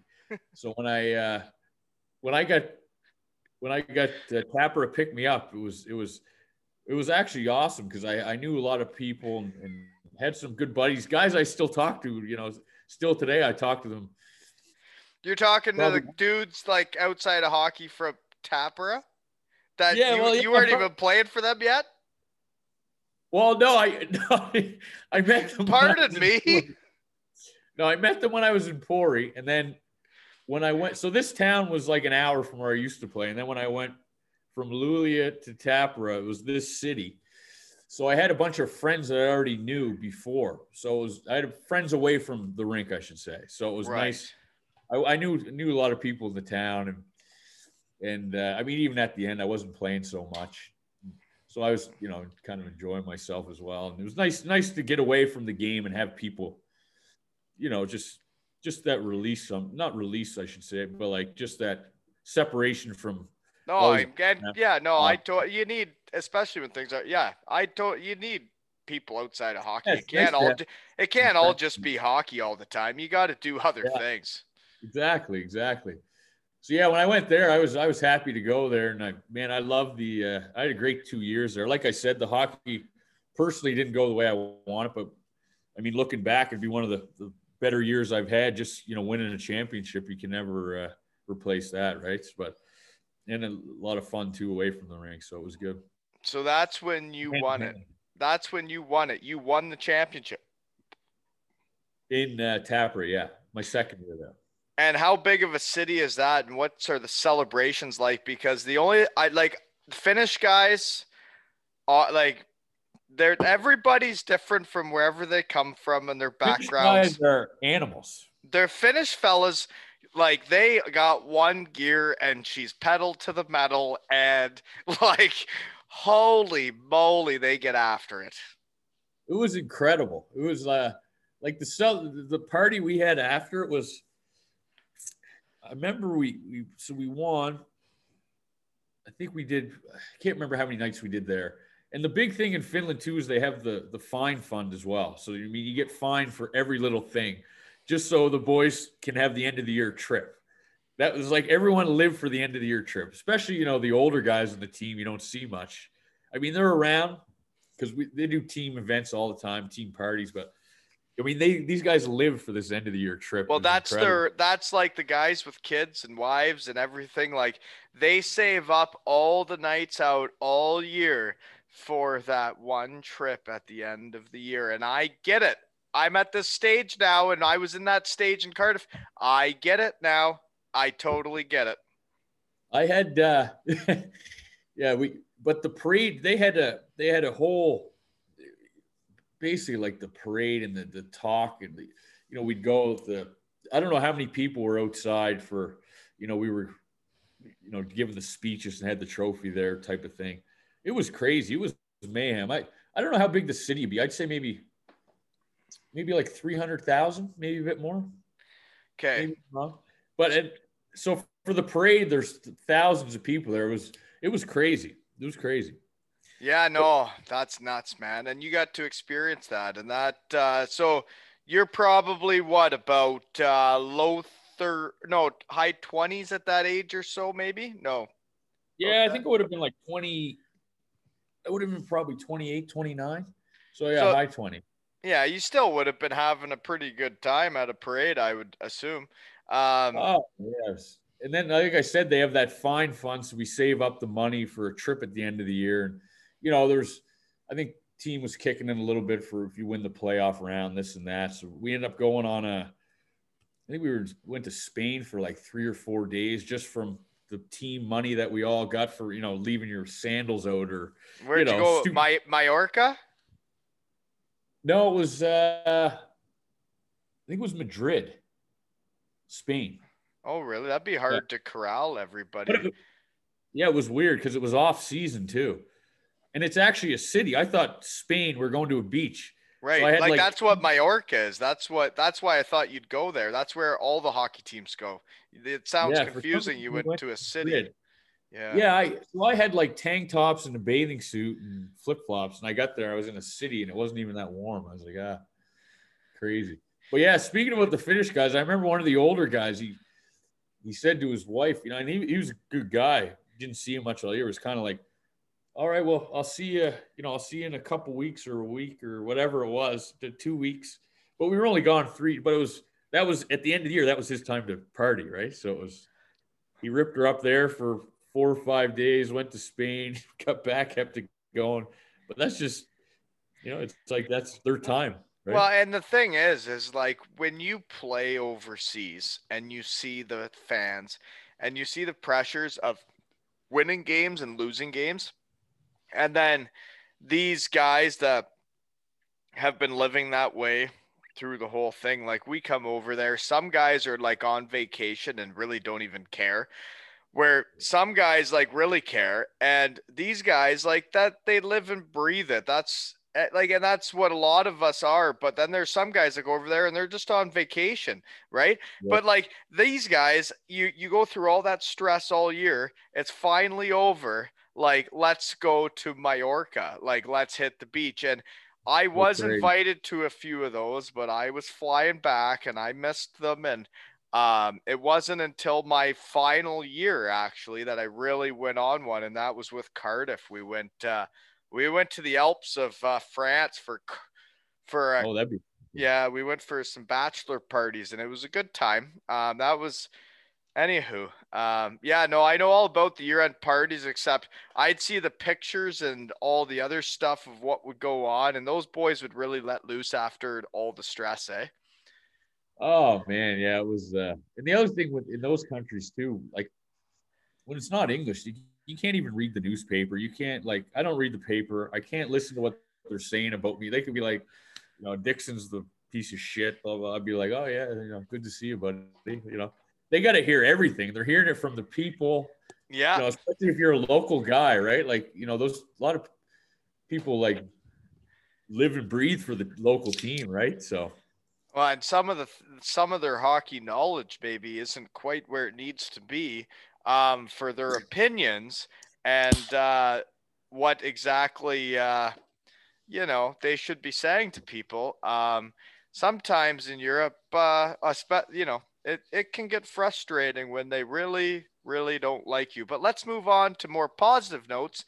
And so who is this Mark Lee character? Because all I have written down from Caldy is that I need to have him on the podcast, and he was with you a bunch, and he was also in Tapera with you.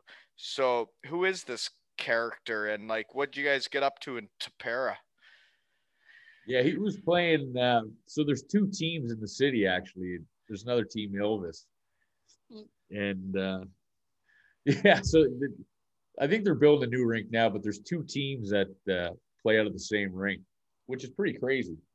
Yeah, that's pretty weird. For a city, I got to look up how many people are. But for a city, I'm guessing there's like 300,000. You've got two pro teams playing out of the same rink, both with your own section, like separate fans. It's like the city people like one team, and then I guess it's so. It's like the White Sox and Cubs, but they play out of the same stadium. Exactly. And there's 300,000 people, and both teams get really good fans. It's hard to understand. It's kind of like it's like Sunderjyski in Denmark, where it's a town of 3,000 people, and they have a 5,000 seat arena that's full every night. Crazy, eh? Yeah, it doesn't make sense. When you add up the numbers, it doesn't make sense. No, some of these places I just don't understand. I don't understand. Basically, the whole town's out for the game. Yeah. So anyways, I guess so anyways, whoever Mark Lee is, you'll have to come on and tell me who you are, because I still don't know, but these two fellas rave about you.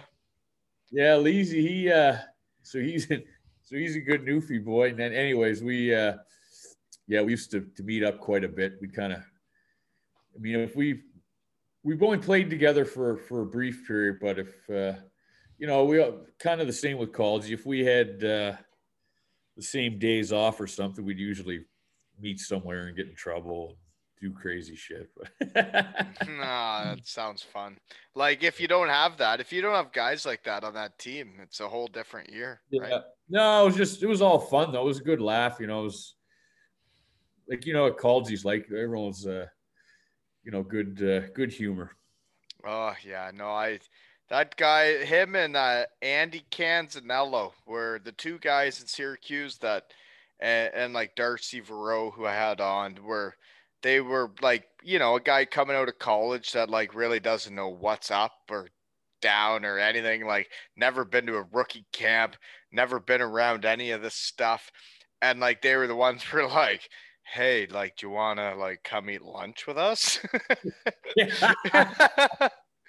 So you never forget that stuff, right? Like Andy Canzanello was the first guy that was like, do you want to come eat Chipotle? And I was like, do you have any idea how much I love Chipotle?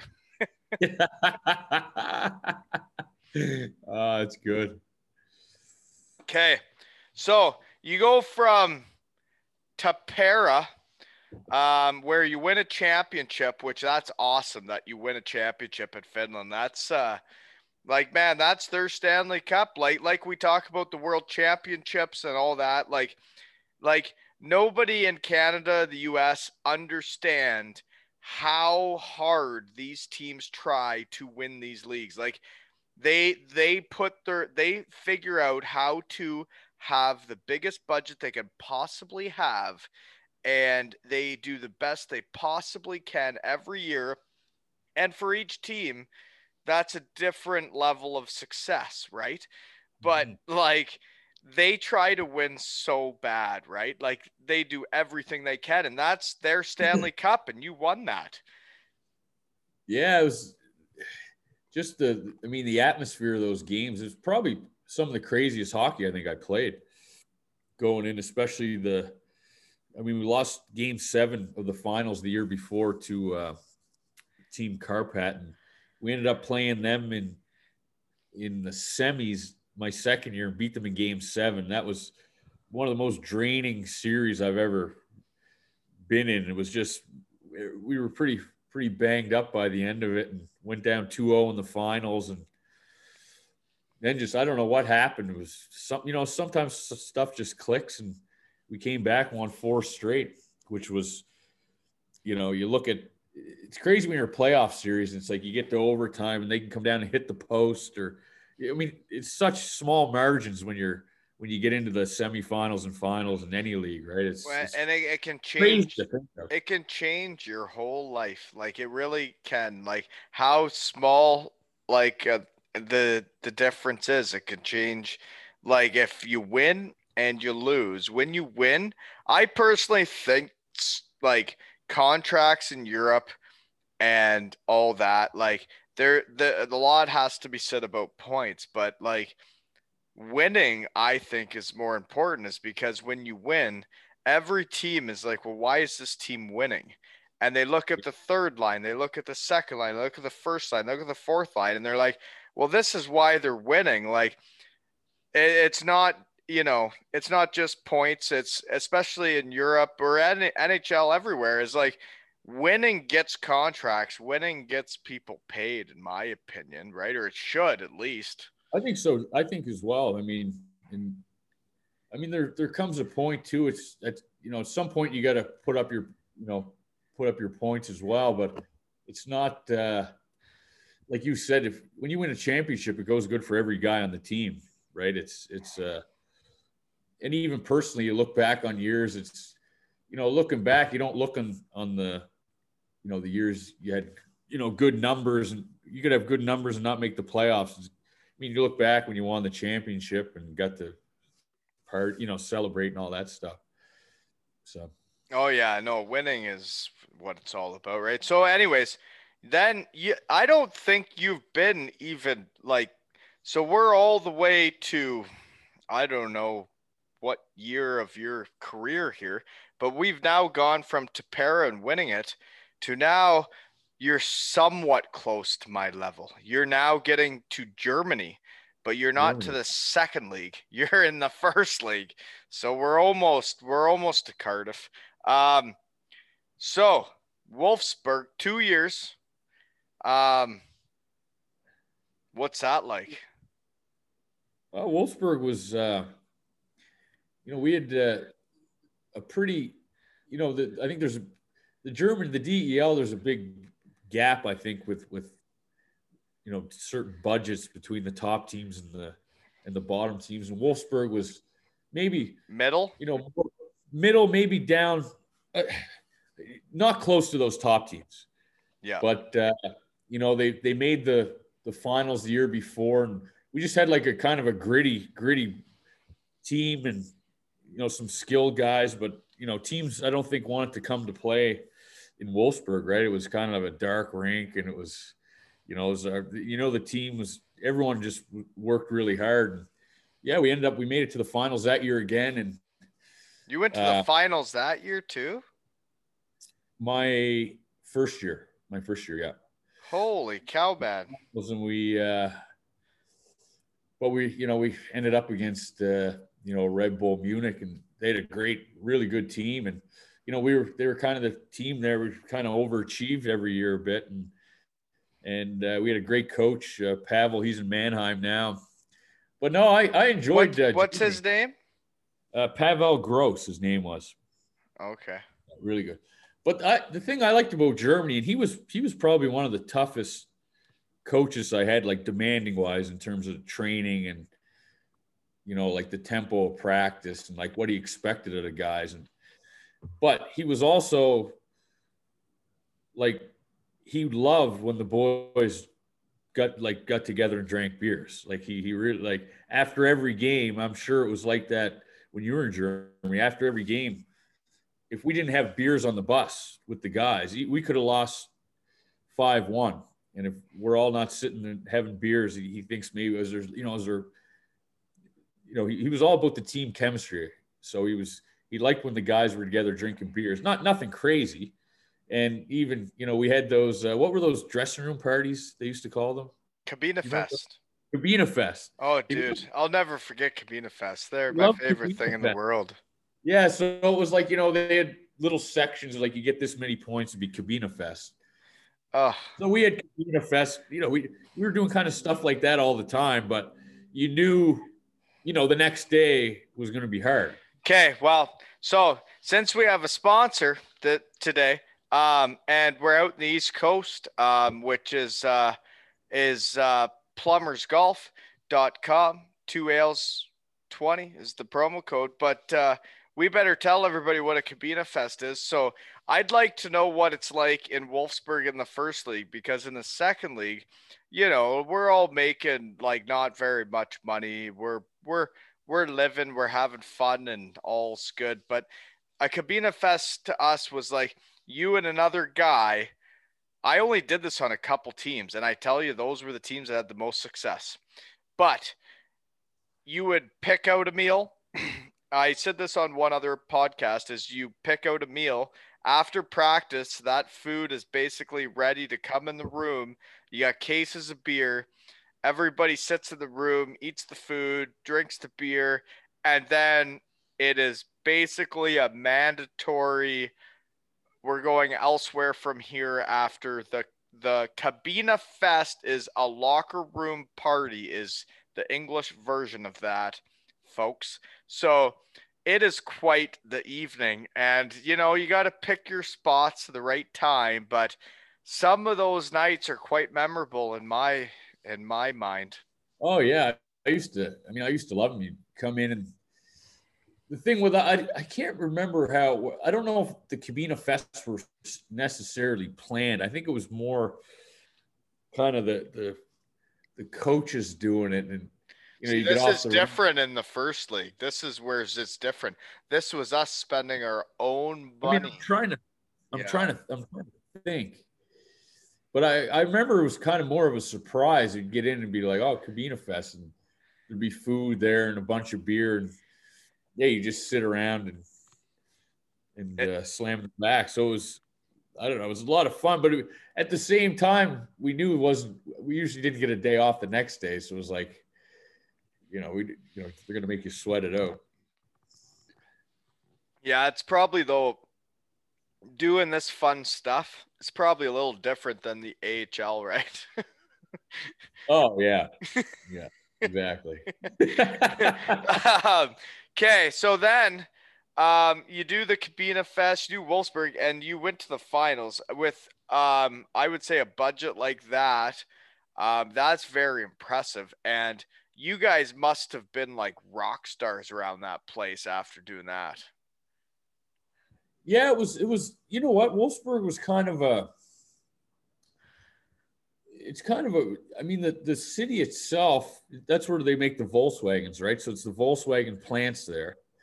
And they have their soccer team or football team, however you want to call it. But it's right on the highway, right? The weird looking building. Yeah. So that's huge in the city.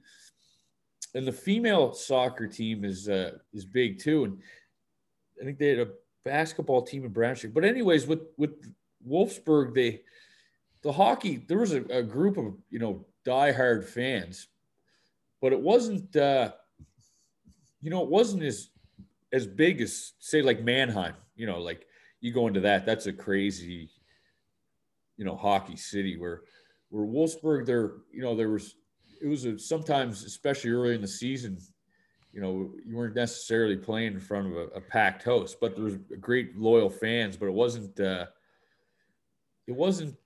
so big, I think, in the city. You could kind of go around and not too many people would. It was kind of a different feel, I think. Not too many people knew where, and it wasn't a huge city. It was a lot of people during the week. It was kind of weird. During the week, everyone would be in Wolfsburg working at like the plant or stuff to do through that. But on the weekends, it was almost like kind of dead.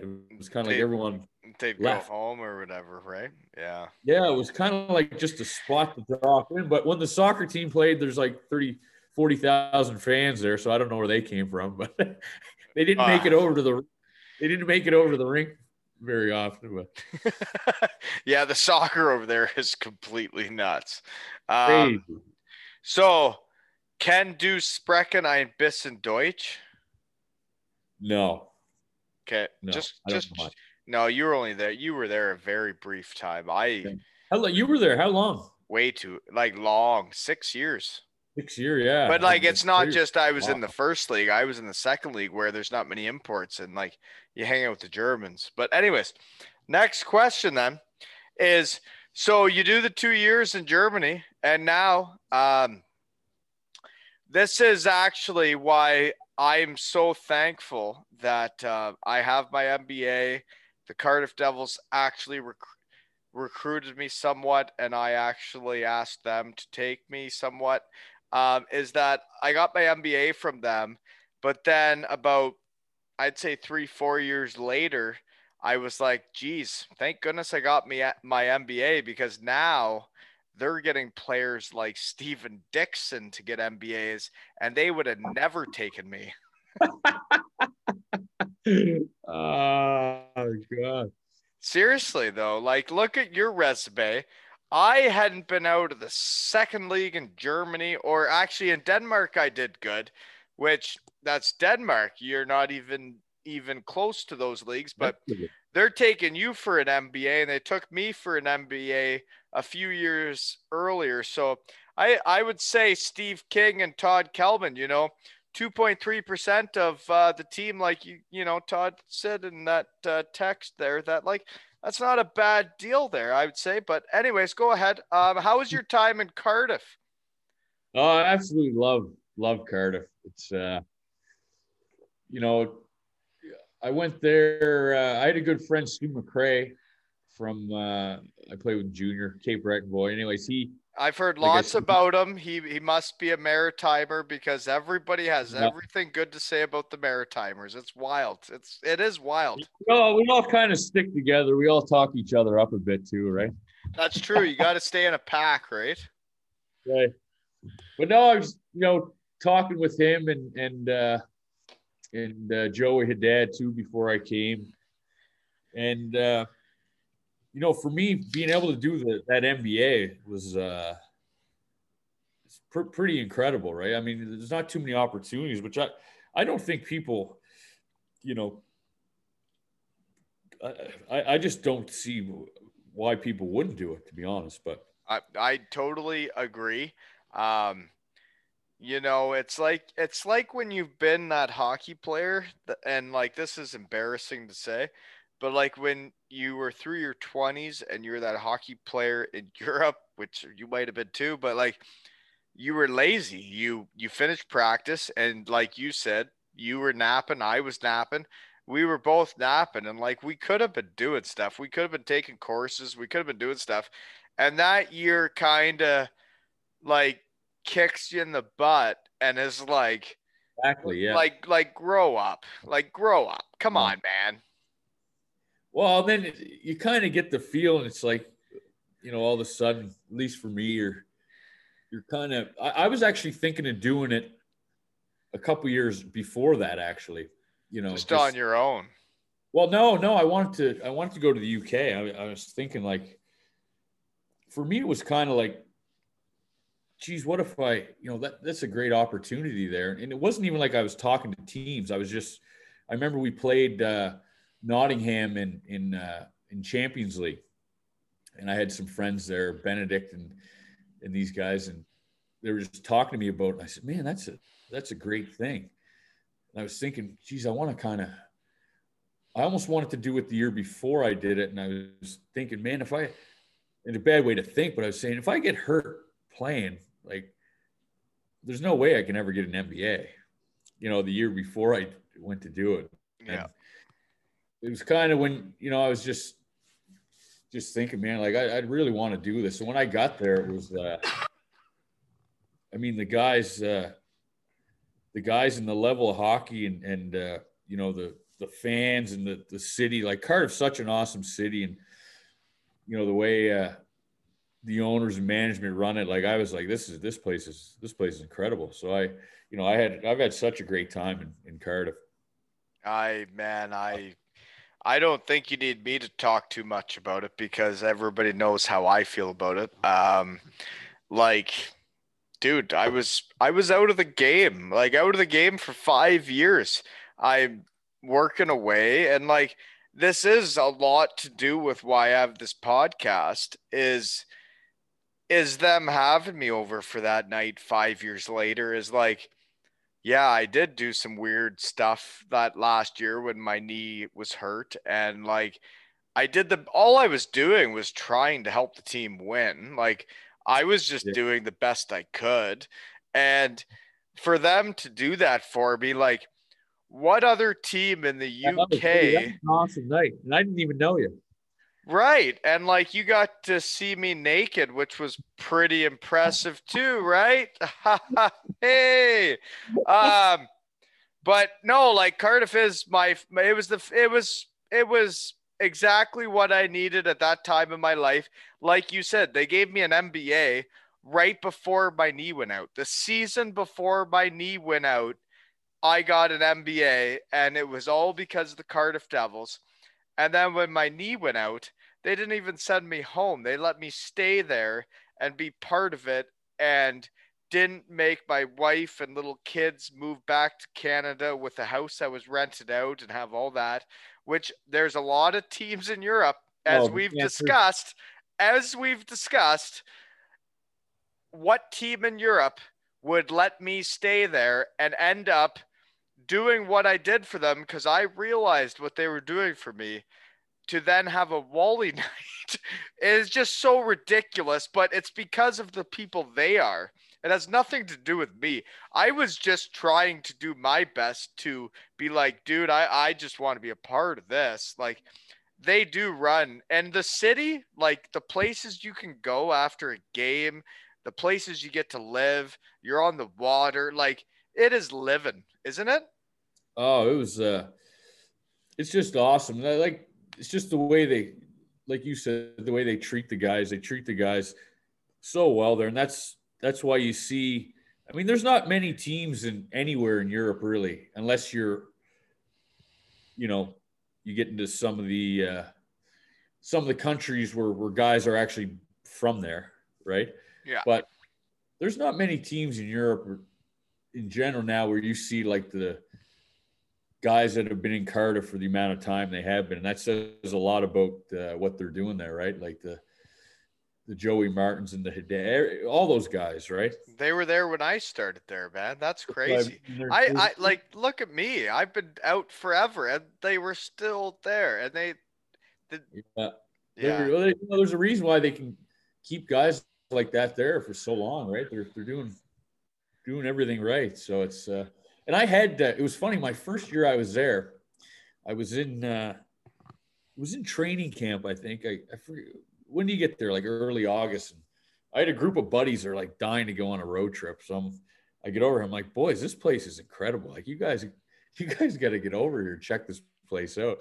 So they booked a weekend.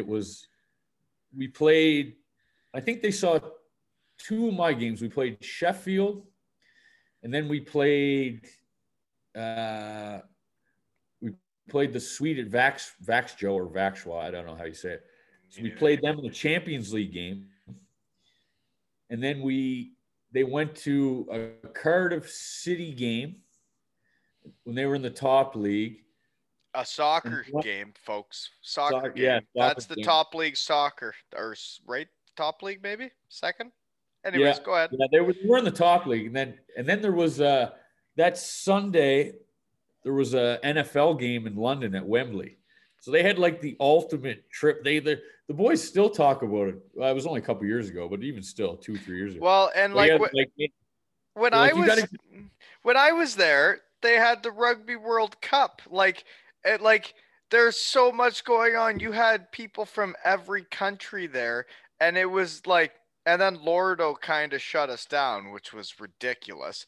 But like, it was the Rugby World Cup, and like we weren't even supposed to go to games. It was absurd, but whatever. I got to a rugby game there. Yeah, actually, the best thing I went to, the rugby was good. Darts. Did you go to a dart event? I never went to a dart event. I had little children. It I was was doing my MBA, dude. Yeah, true. I didn't go anywhere. I think I got out a little bit more than I was there by myself my last year. So this darts comes to town, and I had a buddy from here actually. He was working for a gambling company over there. He's like, "Yeah, I got 2 tickets. I'll leave them for you. It's like at a table or something." And so me and Dad, I think it was Jardy. I know there was a few of us went, and I heard they were crazy. Going to live darts is like the best event I've ever seen. Is that right? You gotta YouTube it later. Like, well, so I've seen it. I know what it is. So like they're like 120, right? Well, I think it's 180 or 120. And then people go crazy. And everyone's dressed up in like costumes. There's cheerleaders. They come out of a tunnel like WWE. Yeah, it's just insane. And for us, it's so crazy because we don't even like no one here watches darts, right? Well, I hold on. I have a golf dartboard in my shed. Oh, I play darts. I play darts as well, but I mean, it's not going to be on TSN. No, and you're not going to come out of a tunnel like you're in the WWE. Go out like Ric Flair. but Check no, some it's darts. crazy. They have like the flames coming up or the fire. Like it's a whole production, and people just sing and chant. Well, you know how passionate the fans are over there for anything. Right? I can't believe how they can get into it. Like even the hockey, like it's like once they decide they're a hockey fan, they just like they can't take the highs and lows anymore. They just like once they start whistling at you. Anyways, darts. Let's not talk about that. Darts. That was way more fun. That's true. No, it's quite an event. Like it's. So how long does it last? How long does a dart event last? I can't remember. Like there's different. There's a bunch of different. I mean, I don't know how many matches they have a night, but it's.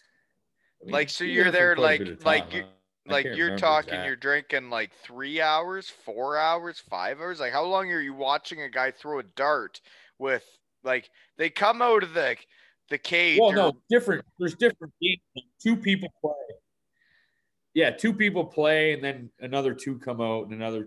It's pretty ongoing. I'd say probably 3 hours, maybe. But it's a big drinking event. Yeah, it's like people go there. Everyone there is probably drinking in the whole stadium. And this was in Cardiff? This was in Cardiff at Motor Point.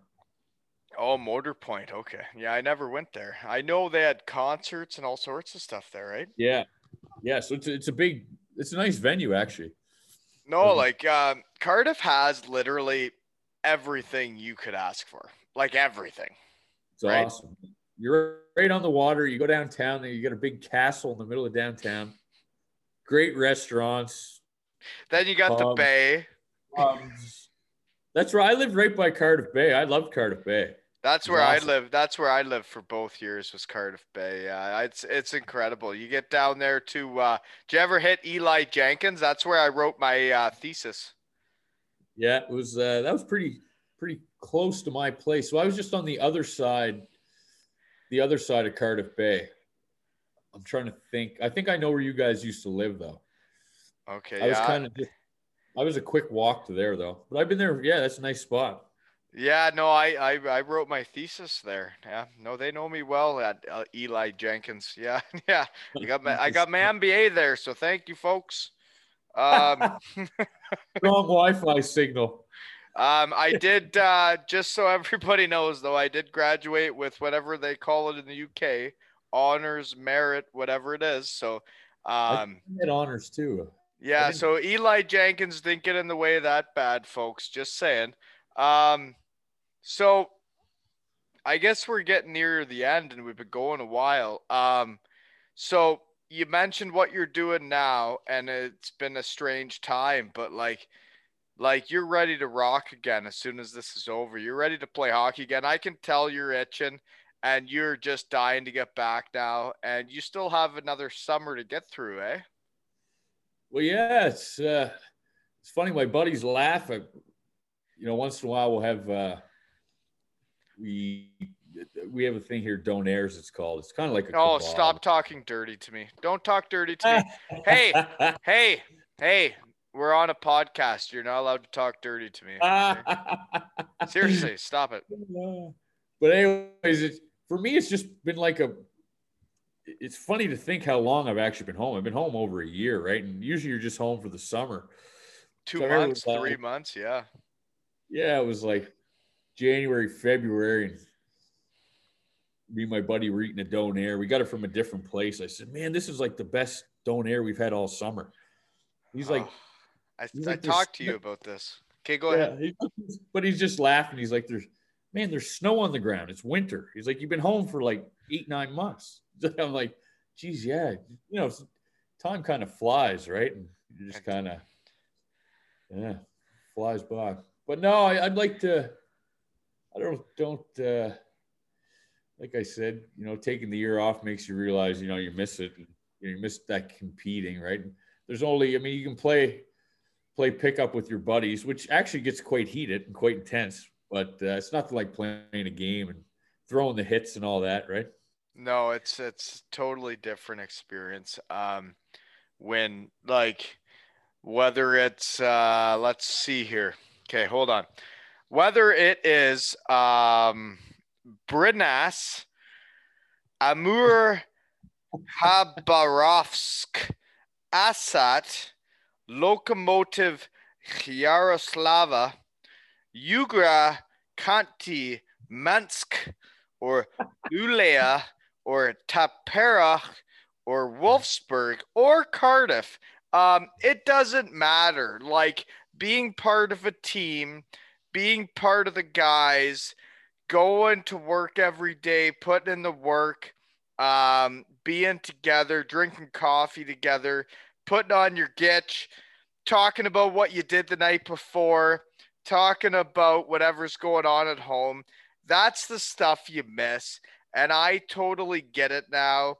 I've been out for 5 years and I figured out how to somewhat get it back in my life. And I hope you get it back in your life sooner than later, because we all need this, man.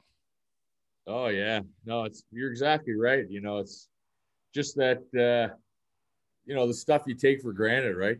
Just the laughs and just being part of the team. It's hard to even explain to people, right? If they've never, people that haven't been a part of it, yeah, it's hard to explain too. But even I think there's differences too. There's different levels of us too, I think. Guys that are, Yeah, I know what you mean.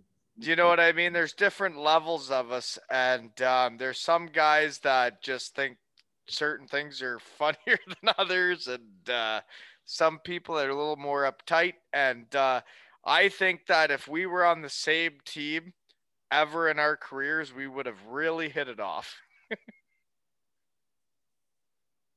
At least that's from what I think so too. At least from what I hear. Yeah, no, I'm sure we probably have the same sense of humor, and but yeah, you're right. Obviously with the team, there's, how you got 20 guys, so there's going to be a lot of different, different personalities and everything, and but yeah, I usually migrate or navigate to the people, just kind of like to have a good laugh and sense of humor is a little crooked, which is funny, Well, yeah, Yeah. and yeah, I know, I know exactly what you're like, and hockey's hockey, and I just I really hope you're back soon. I hope like I'm glad I'm not glad. I think having um a winter at home with your buddies and what we're all going through probably puts it into perspective how lucky you are. Um, cause, but on the other hand, is man, you've worked for everything you've done because you don't last this long. You don't play on all these teams unless you're a team guy and you're like, and from what I've heard from guys, I was so excited today just from what I hear from Caldy, who is from my rookie year, to Pigs, who is from my last year. Both of those guys Oh, knew you, and I'm getting messages from both of them about you, and it's like they all match up. Everything matches up that like if we would have played on the same team, you know what? I might have even dipped bread in ketchup.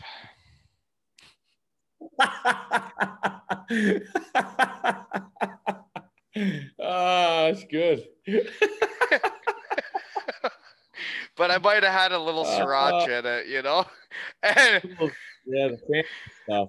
okay, but seriously, it. do you have anything else to say before we shut her down? Because I really do appreciate you coming on because you know what? Like I keep having these guys on with ridiculous careers and it's making me a little bit too legit to just be in my shed, just to be in my shed. So thank you for coming on. I thought you were in the dressing room there with the Oh, sorry. Do I?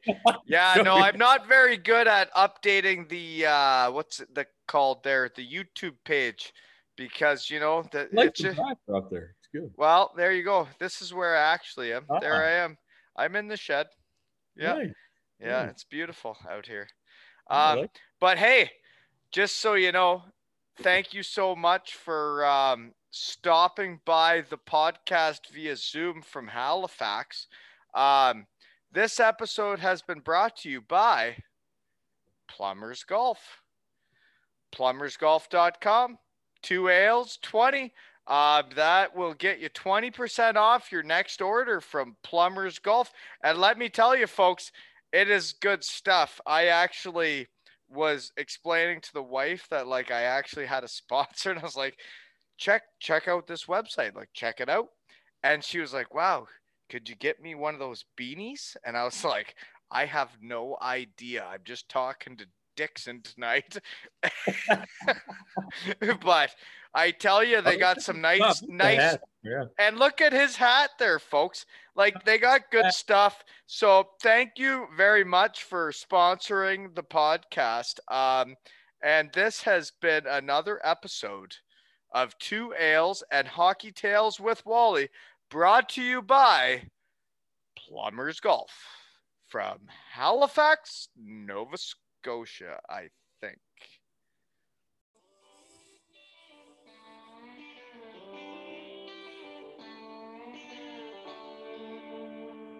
Some people clap on a 1 and 3. Some people clap on a 2 and 4. Some people don't join at all because they got no rhythm, and that's all right. Some people, they drink too much.